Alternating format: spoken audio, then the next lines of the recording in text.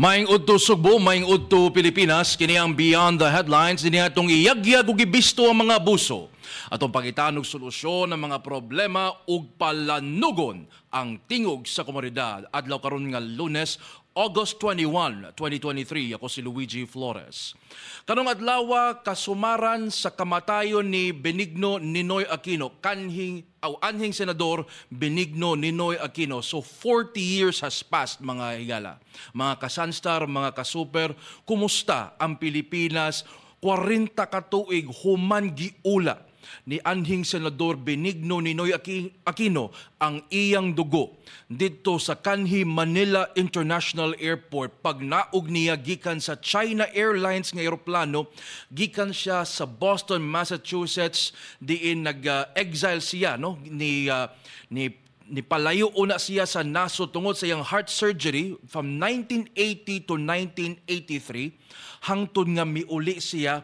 Tulo ka tuig human sa iyang exile dito sa Estados Unidos, ni pauli siya dinhi sa nasod tungod kay gusto niya nga mamatay dinhi sa atong yuta dinhi sa Pilipinas. No, kay buot niya nga iula ang iyang dugo. He would rather stand up for the country. He would rather stand up in honor instead of begging for mercy from somebody nga mi panamastamas sa atong nasod.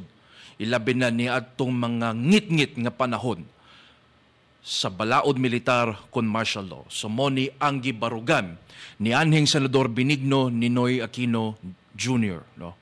Karon ang kaning airport nga diin siya miula siyang dugo, diin gipatay siya. Pagkanaog niya sa eroplano sa China Airlines, gikan siya sa Taipei, Taiwan, no?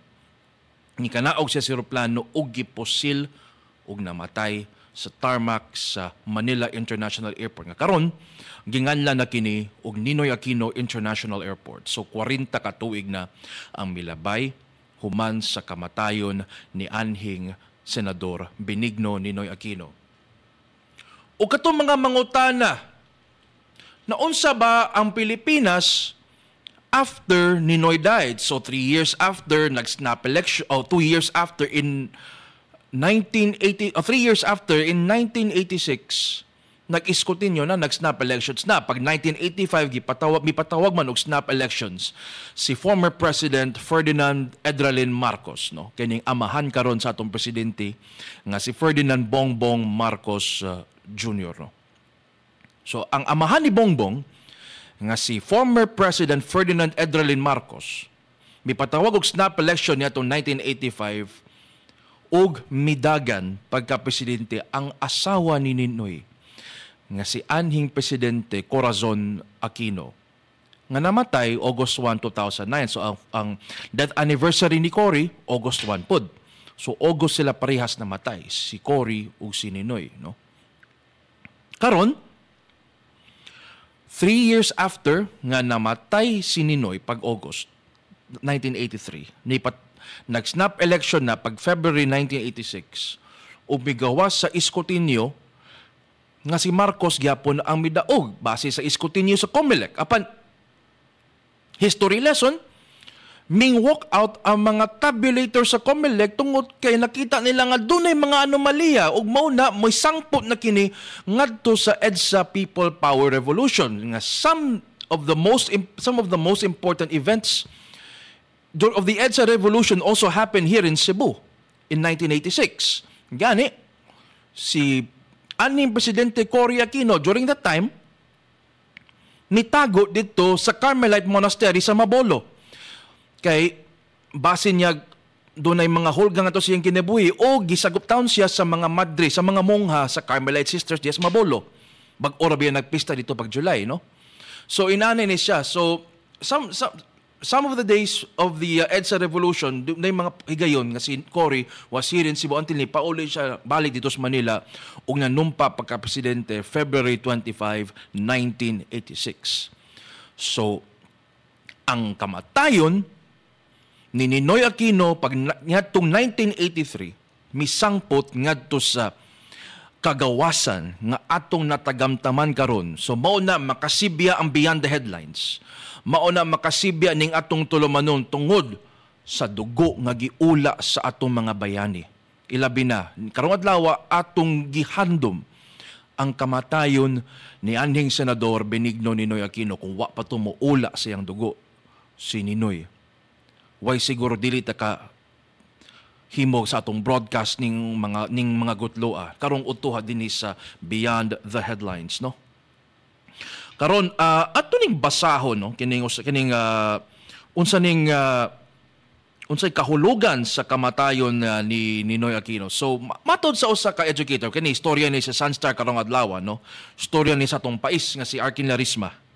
Pais na to sa sa seminaryo, no.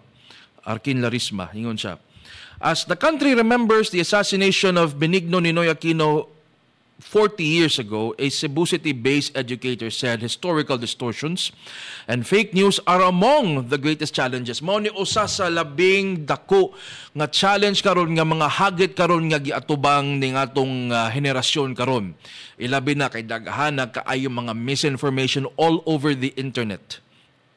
Nga mipapas na sa ngit-ngit nato nga kasaysayan, labi na ang kasaysayan nga nahitabo niadtong martial law nga gideklara sa amahan sa atong presidente karon nga si President Ferdinand Bongbong Marcos Jr. Ang amahan niya si former President Ferdinand Edralin Marcos. Siya mao ang nagdeclare sa martial law niadtong 1972. Gilibkas ni Presidente Ferdinand Marcos Sr. ang martial law niadtong 1981 atol sa pagbisita ni Pope John Paul II dinhi sa nasod. Apil sa iyang gibisita ang Sugbo. So mao na dunay mga hulagway sa internet inyo makita katong si former Pope the late Pope John Paul II mianhi dinhi sa Sugbo ni labang pagani dito sa karaang taytayan sa Mandaue, Mactano. So that was a time nga gilibkas nga ni President Ferdinand Marcos Sr. ang martial law apan nagpadayon gihapon ang diktadorya ni Presidente Ferdinand Marcos Sr. No. So matod sa usa ka magtutudlo si Laila Labajo, ang Aquino family has been the target of historical distortion, misinformation, and disinformation. But again, it's not always the Aquino family is not the star of the show here. Mo na itong klarohon, ha. Murag nahimo na lang silang representante ba sa atong collective ideas isip usa ka nasod nga mamahimong gawas nun gikan sa ulipon kanato sa diktadorya, no. Ang kining saysay ning usa ka magtutudlo nga sila baho maingon siyang regarding teaching about the events surrounding Aquino's assassination. She emphasizes, si Laila Labajo, nga evidence-based and student-centered methods by incorporating speechings of and writings by Aquino into their educational materials are important. Kay usahay murag kuwang natakahibaw sa unsay nangahitabo. Kagahapon, I was able to attend a seminar, no, reparenting the inner child. O ang speaker niini was one of the very active kining matawag ta nga mga active kini siya sa political movement dito sa Kauluhan, si Sister Cho Borromeo, no. Mato ni Sister Cho, katong pag-EDSA revolution ni atong 1986 ako pang magkumta kay Gen Z ba ako, Frank, diba? Gen Z gulang ba? tungod kay Gen Z gulang lagi ta mo nang igot na lang maminaw sa istorya sa mga sa mga nanglabay, no, sa katong mga tao nga nag-una ka nato, no, kabahin sa nangahitabo ni atong EDSA People Power Revolution. So nagtuo ta ng mga demonstrador dito sa EDSA. Apil si Sister Cho nga akong among nakauban kagahapon, matud niya puwerte nilang atang nito kung latayan ba sila, kung datugan na ba sila sa mga tangke, ligsa na ba sila sa mga tangke nga gi-station na dito sa may EDSA aron upon the marching orders of President Ferdinand Marcos Sr. kung mugo signal si Marcos, mahimo silang ligsan. Pero wa sila kibaw. Ang katong mga demonstrador ta, wa kibaw kung kanus sila mga matay nitong higayuna. Karon if you listen to Sister Cho, no, and the rest of the those who demonstrated at EDSA during those 4 days from February 22 to 25, mingon siya, ilan na lagi katawan karon apan katong higayuna in 1986 kulbahinam kung nakulbaan sila nga basig ligsan sila, mga matay sila niya itong higayuna, apan naginamilamsad sila kung magmalampuso ng ilang tinguhang nga ilang mapalagbot si Presidente Ferdinand Marcos Sr. niya itong higayuna. Pwede naman taasa sa itong istorya about history, no? And people will say, na unsa may gidangatan sa Pilipinas 40 years after namatay si Ninoy, after we were freed from the shackles of the Marcos dictatorship. Basig mangutana ta, asa naman ang Pilipinas ron? Ninoy once said nga whoever will take over from Marcos will have a very big problem, and little did Ninoy know nga it would be his wife, si Cory, who would take over the reins in 1986. And it would be Cory who would try to build up the country after 20 years of pilferage of the country's resources, after 20 years of plunder, after 20 years of corruption. Morning, gisuwayan o pagpabarog balik ni Presidente Ninoy Aquino. And you will say the Aquinos have done nothing. I'm not speaking, not trying to praise the Aquinos here. Of course, doon na sab sila yung mga matawag tang mga, they're no saints. I will not saying perfect sila, no? They also had their flaws. So Cory was in power for 6 years. Noynoy, ang anak ni anhing Senador si Presidente Noynoy, the son of former Senator Ninoy and former President Cory, nga nahimong presidente sab nato, si Presidente Noynoy, who was president from 2010 to 2016, he had his own share of faults. But it was also during his time that the economy was at its best performance. And you might say it might be the result of the gains from former President Gloria Arroyo. Pero, yeah. Pero Noynoy also had his own, to his credit, ni ubos sa pag-ayo ang utang sa nasod. In fact, after Marcos, after Marcos, during the post-Marcos presidencies from Cory until Kisaron Duterte, ang kinagamyan og utang si Presidente Ninoy Aquino. Pila? 19 billion pesos. During the time of President Gloria Arroyo, 21.2 billion pesos. Apan, nidako ang atong utang. Kiniha, these are figures from Ibon Foundation, ha? Kiniha itong gipang site karon. 95.1 billion pesos ang utang nga gibiyaan ni kanhi Presidente Rodrigo Roa Duterte. Apan karon, ang anak sa presidente nga gipalagpot, si Presidente Ferdinand Bongbong Marcos, from July 2022 to May 2023, lapas lang usa ka tuig sa iyang paglingkod dito sa Malacañang. Pila nay utang? More than hapit times 10 sa utang ni Noynoy. Pila? 118.6 billion pesos. Ingon anak kadako ang utang nga giutang, no, sa present administration ni Presidente Ferdinand Bongbong Marcos. Grabe ang pagpangutang karon ug sa may gigamitan.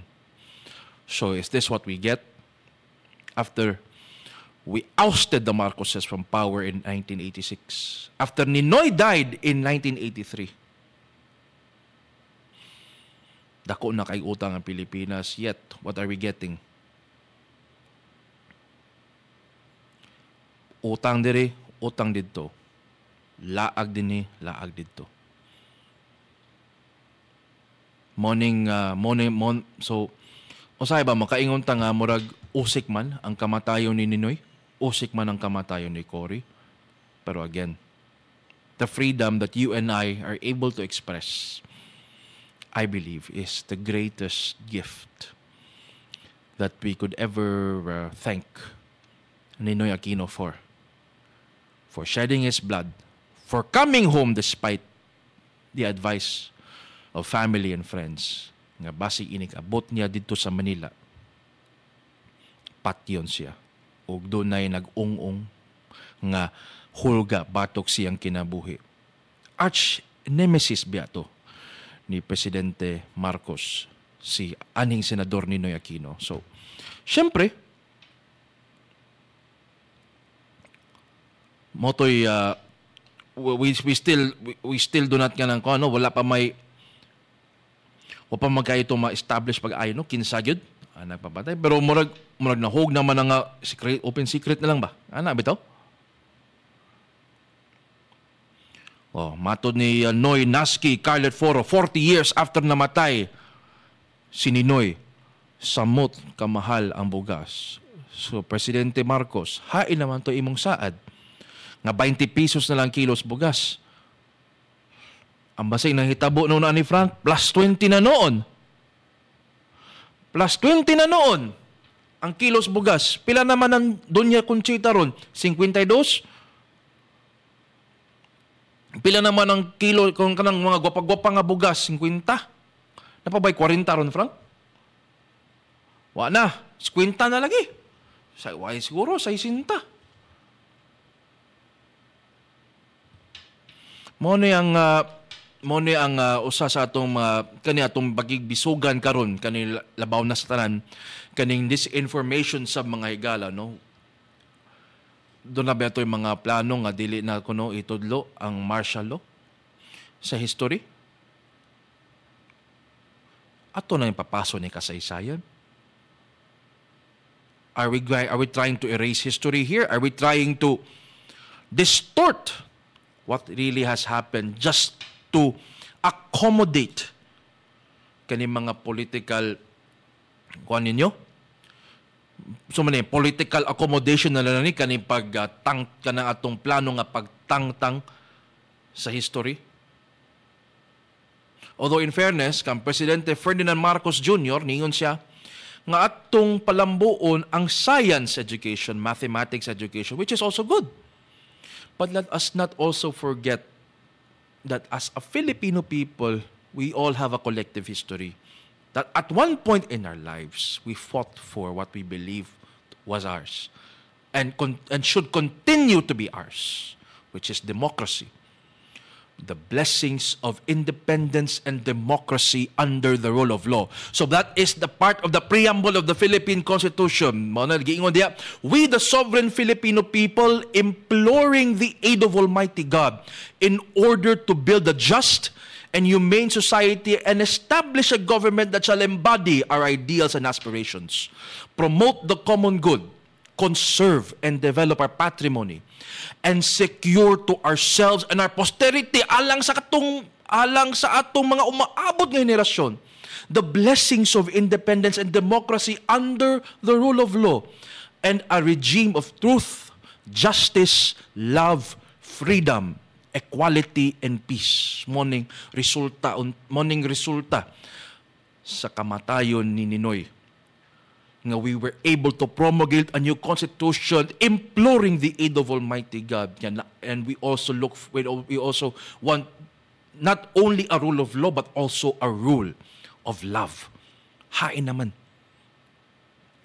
Yes, these are good ideas, no, but ang atong challenge karon sa to pagpatigbabaw ang gugma alang sa atong isika Pilipino, alang sa atong nasod. How do we promote love for country, love for God above country biya gid.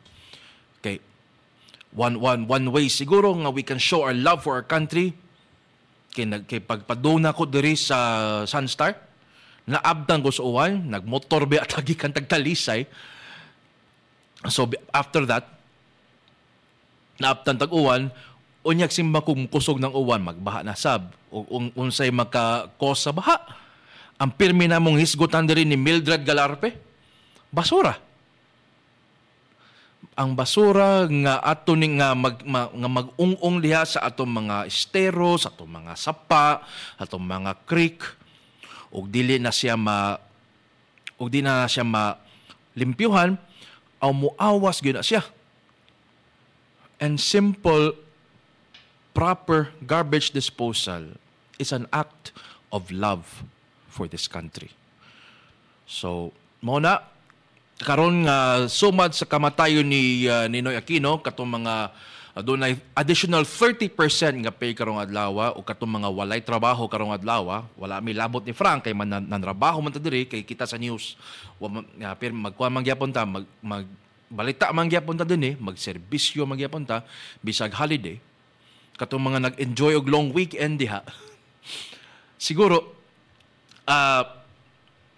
atong hinumduman nga kining kagawasan nga atong natagamtaman karong mga gutloa, bunga ni ug resulta ni sa pag-ula sa pagsakripisyo sa ilang kinabuhi tungod og alang sa atong nasod, ang nasod nga Pilipinas, no?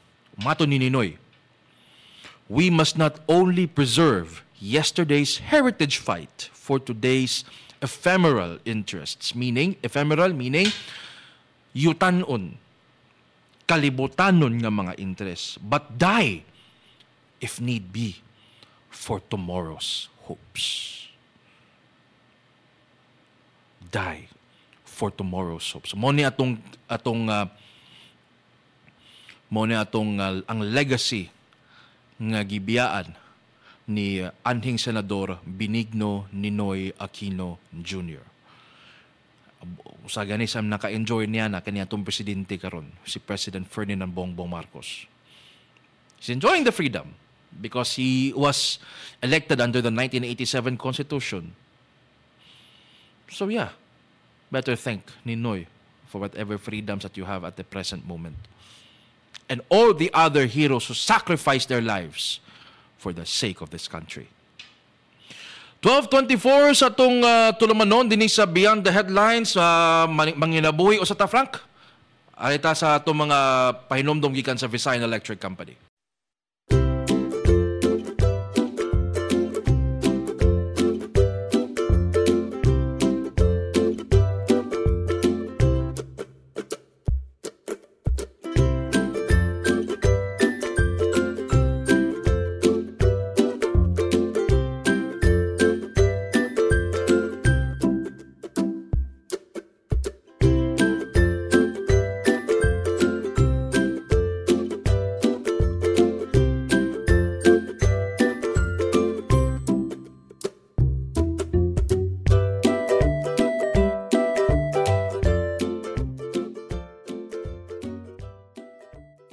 Okay, balik sa itong tulumanon din sa Beyond the Headlines, alas 12:25 na sa udto din sa itong tulumanon. Ako gyapon ninyong kauban, Luigi Flores. So mo kato ang pahinomdom gikan sa Visayan Electric Company distributing positive energy. Okay. Si Clinton friend Guy Loa Suarez tuo mo anang Ninoy, pero sir, totoo lagi tang Ninoy, pero kaning ikaw nakakuan ka, naka-comment ka diri sa Facebook resulta ni sa iyang kamatayon, sir. Mao na naka-comment ka diri sa Facebook town, sir. Na? Kay kung katupang si aning presidente Ferdinand Marcos ambot lang o maka-comment makaginana. Way siguro na susimbako na lang daghan kaayo disappearances, daghan kaayong mga nangawala, nangamatay nitong panahon sa martial law. Anyway, arita sa laing iskutanan din sa atong tulumanon, no, sa Beyond the Headlines, no. Kining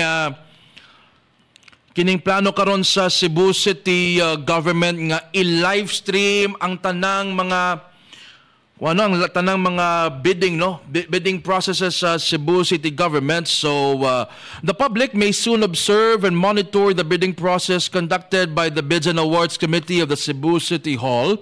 Human giaprubahan sa City Council ang bag-ong balaod nun nga mag-institutionalize na unya sa live streaming alang sa pagpamalit o mga gamit sa City Hall, mga infrastructure projects o kini infrastructure projects, kini mga dalan, kini mga problema sa dalan nga intan kada adlaw na lang ato mabasahan dinhi sa Beyon the Headlines to og kani mga consulting services, no? So i-live stream na ang tanang mga bidding, which is kung sa kuan pa angay og matarong.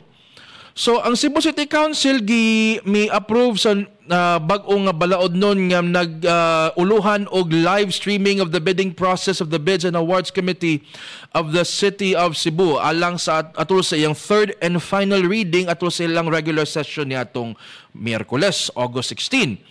Gipangamahan kini ni ka City Councilor Ray Gelon, no? Human sa ni nakapasar na kini sa third and final reading human sa last minute amendment nga giduso ni konsihala Joy Pesquera dihang iyang gi-question ang initial nga budget nga 1 million pesos alang sa bag-o nga legislation. Matod ni Pesquera ngano magkinahanglan matag usa ka milyon kada tuig alang sa live streaming nga kung mag-Facebook ta mag-YouTube ta libre man. Yes, konsyal, libre bitaw ang Facebook ug YouTube. Pero, again, subject to the rules and regulations of Facebook and YouTube. So, nothing is free, konsyal. Malay libre gyapon ana. Yes, and yeah, although, so, unsa man ni? Uy, no sa man ta Frank. Kwanta na sa pawanta sa kwando. Visayan Electric. Anyway, so ni uyo man si Gialon kang Pesquera o ilan nagitangtang katong budget appropriation nga 1 million pesos. Yes, pero for the for live streaming nindot og quality syempre mo invest kag audio and video, and I guess the Public Information Office already has kaning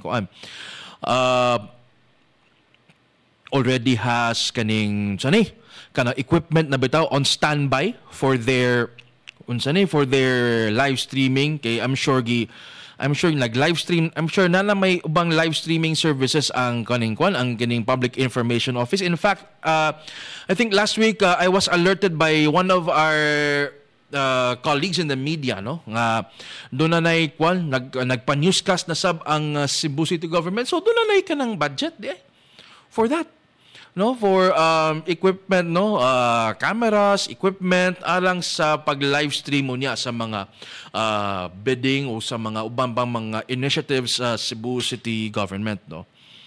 So apil sa ilang i-live stream, no.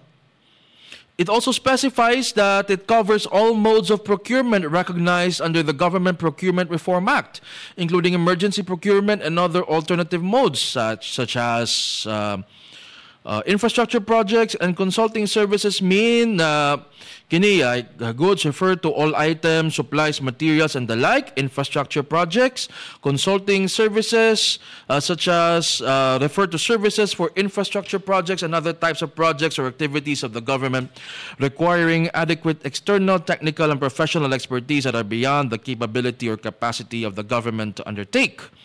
So, yes, ang question diha, of course, you can always show in front of the camera unsay tinuod, unsay kanang how the bidding process, the formalities of the bidding process. But what it won't show, what a live streaming will not show, is what happens during, before, and after the bidding process happens. Although we laud the initiative of the city government to, to live stream kining bidding processes, this will allow scrutiny by the public. So at least kakani, ang akong gikuyawan ani, basig may lang tagdi matinuod nga, syempre, dunay mga magic nga mahitabo diha kung wala na mag-roll ang camera. how are we going to trust then the city government nga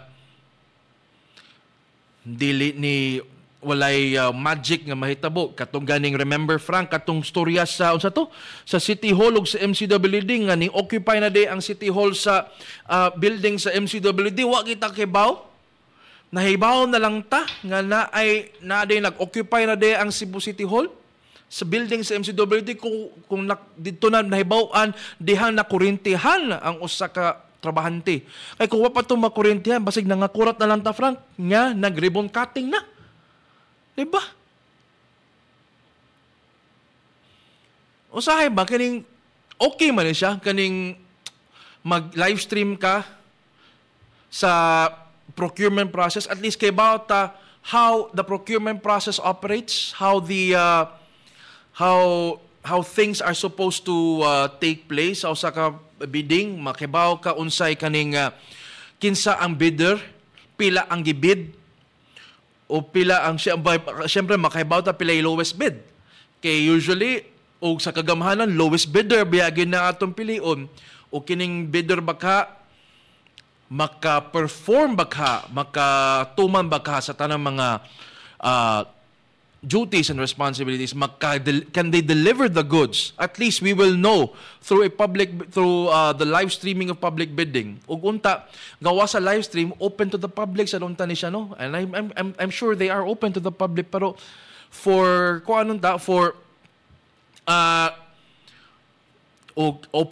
samtang open sa public ang public bidding, samtang makita nato sa Facebook, I hope nga the bid documents nga isubmit ngadto sa City Hall will also be given to the public easily.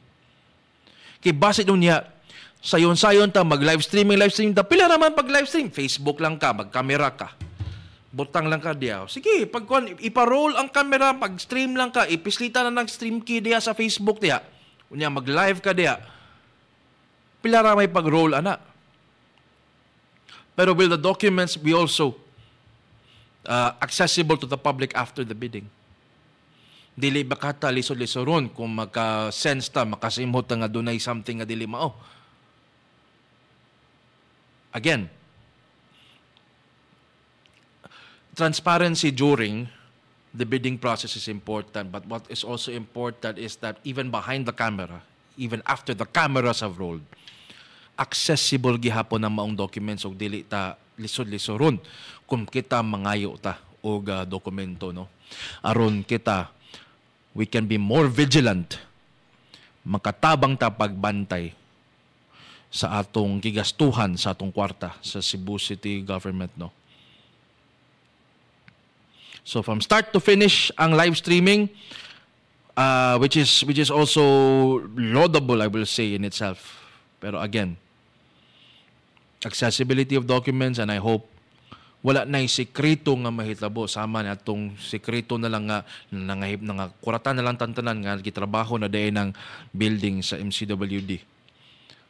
Okay, wagi nagsaba-saba nga gi-occupy na din na diha, nahibawaan na lang nga dunay na kuryente kay mo nagiingon lagi walay aso nga makumkum, nga dili makumkum.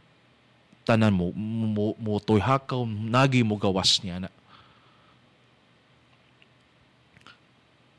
So arita basa ta sa inyong mga comments no dinhi sa Sunstar Cebu sa Super Balita Cebu ato ning basahon ninyo mga comments no. Ita sa Super Balita Frank. Basahon tani. It's already 12:35 sa atong tulumanon dinhi sa Beyon the Headlines. Na doon na pa si Awo Marcojos wa man gihapon sila nahimo, sila bitaw ang namunuan.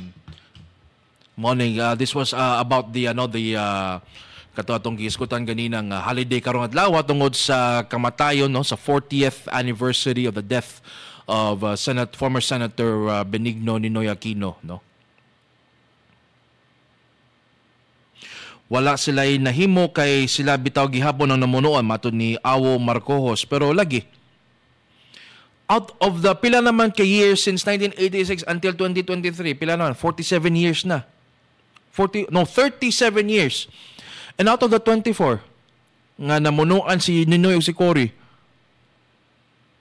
12 years di ay. Kay 6 ug 6, 12. So out of the 37 years, 12 ra.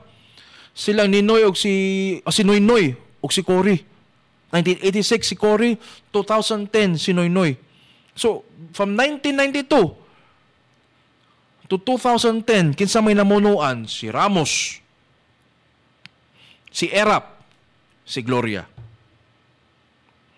Katong Philippines 2000 ni Ramos sa may sangputanan niya to. What did we get from the Ramos administration? The oil deregulation law. Mo na nagpaturagas na lang o kamahal ang mga presyo sa sa lana sa merkado sa kalibutan tungod. Well, it's just one factor, no? But of course, oil prices are also dictated by prices in the international oil market. But one of the factors nga ni liberalize pag-ayo ang atong market is kining the oil deregulation law. Mo na nagkonsabo ang mga oil companies. I mean, dungan sila nga mapasakas presyo sa lana. Dungan sila nga pare-parehas lang ang ilang kwan. I don't know if you see any competition right there. No? Nabagot. Tungkol sa oil deregulation. Arita sa kang Erap. You all know what happened to Estrada from 1998 to 2001. So what happened during the administration of President Estrada? You all know the story. We had EDSA 2 in January 2001, and then we swore in Gloria Arroyo, who ruled the country for 9 years. 2001 to 2010, she served the unexpired term of President Estrada. She was vice president. And then from 2004 to 2010, well, she was in power. So what happened during the Arroyo administration? We also had the NBNCT scandal. And Jun Lozada is in jail for that. It would be unfair to say nga just because the Aquinos were there in power, it was the Aquinos who were thrust into power because of the EDSA People Power Revolution. Nga, sila sad ang atong pakasadon sa unsay nahitabo ni nga Sora. And after 2016, who was president? Duterte. That's another story for another day. So it's unfair nga ato lang ibasol nga to sa mga Aquino ang nahitabo sa nasod. Napa si Eleanor E.O., martial law was worse than lockdown. Of course, it was worse than lockdown because, again, katong lockdown, bawal lumabas. Mo sana, pag martial law, bawal lumabas. And you cannot speak. If you find any injustice, you cannot speak. You cannot challenge whoever was in government that time because if you do, don't expect to be found dead the next day. Mo na'y harsh reality of martial law. Arang-arang ba tong lockdown? Kaya mo patay na to, COVID raman. Kung dili COVID, nasa yung mga badlungon nga mga tinugyanan sa balaod nga bunal nimo kung mo violate ka sa lockdown protocols. Grabe. It was like a foretaste of kanang katong kainomdom kato Frank mag-quarantine pass pata. Magbiha bitaw ato. Katong pag 2020 pag COVID, I was trapped in Manila kay dito man ko nagtrabaho niadto. So 2020 to 2021 dito ko. Grabe. So kada lihok quarantine pass. So kada sudi mo mall to buy groceries, quarantine pass. I believe mauman sa diri, di ba? Kada lihok, quarantine pass. Magpalit kag tambal, quarantine pass. Semi-kwan sa to, murag gipahimuslan sa to ang katong kagawasan at atong pagkawas atong mga freedoms niya to atong pagpanahon sa katong grabe kayo ang pandemya, murag near dictatorial, I'm not saying dictatorial but near dictatorial ang mga measures niya to. O di ka ka-question na to kay mo lagi gamito man ang health card, no? Nga mayon sila it's for the health of the public. For the sake of the health of the public. Mo na yung mga panghitabo din sa atong nasod niya tong panahon sa sa COVID-19, no. Okay, it's 12:41 sa atong tulumanon, Frank. Ato ning ipakita katong kuan, usa ka traffic enforcer bitaw sa Cebu City nga uwan og init, bisag uwan, bisag init. Ato ning daygon, Frank. Makita ba? Pangitaon na to.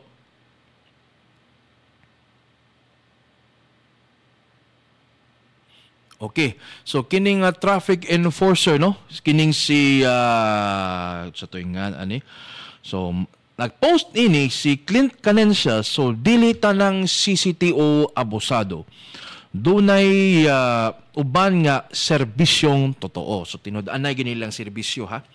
Gitiniilan ang uwan aron mahapsay ang traffic sa Basak Pardo. Salute ni mo, sir. So this was taken August 16, 2023, no? Nga itong Miyerkules, no? So dili ni public service, Frank, ha? So good job ni kang Kuya Traffic Enforcer sa Cebu City Transportation Office, no? Kining so Ma'am Raquel Arce, basig kaila ka ani kisaning na destino dito sa Barangay Basak Pardo, no? Atong August 16, 2023. Ato ning pasalamatan, Ma'am Raquel. Ato ning saluduhan kay bisan kung grabe na kayo, no? Uwan og init wa niya igsapayan aron lang mahapsay ang trapiko, no? So gitiniilan gyud taon niya, no?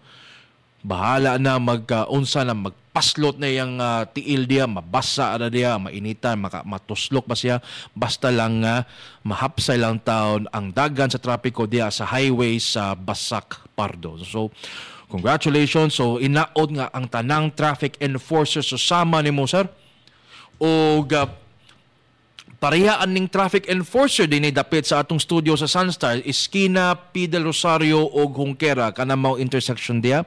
Hilabihang but-ana sab sa maong traffic enforcer din dapitag. Matod ni Ma'am Raquel Arce, I forgot to get the name, no?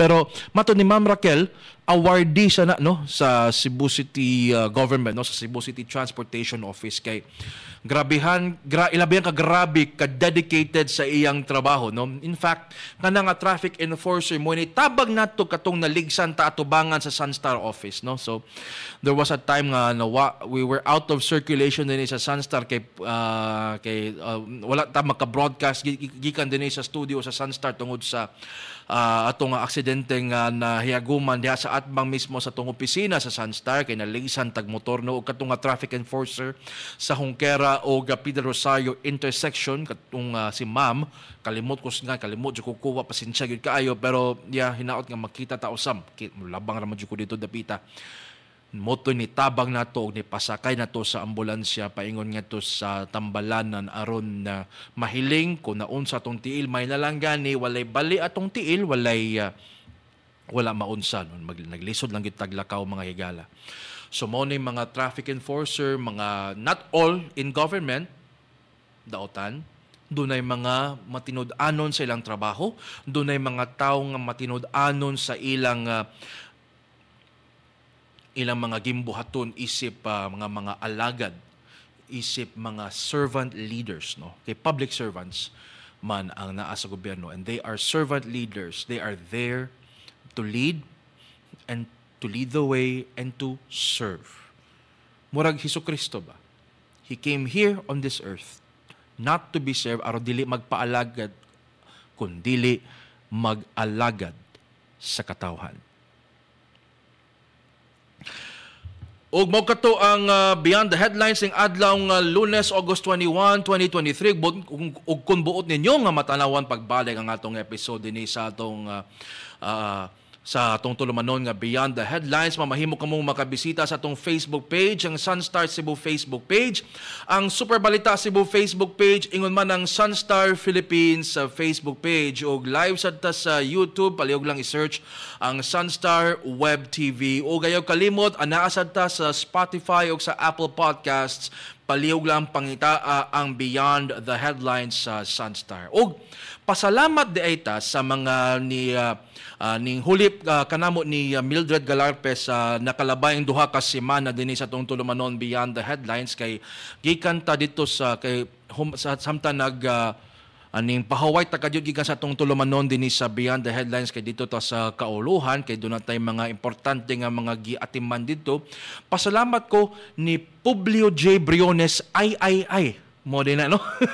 Og ni Flor Kerubin nga mi hulip ka nato sa atong tulumanon din sa Beyond the Headlines. So, Sir Pobs, Ma'am Flor, daghang kayong salamat sa inyong kanunay nga abag ka nato din sa Beyond the Headlines. Og mo ka to ang Beyond the Headlines hangtod og mapuhol. Og sa ngalan sa akong kauban din nga si Mildred Galarpe, ako si Luigi Flores. Daghang salamat maayong udto.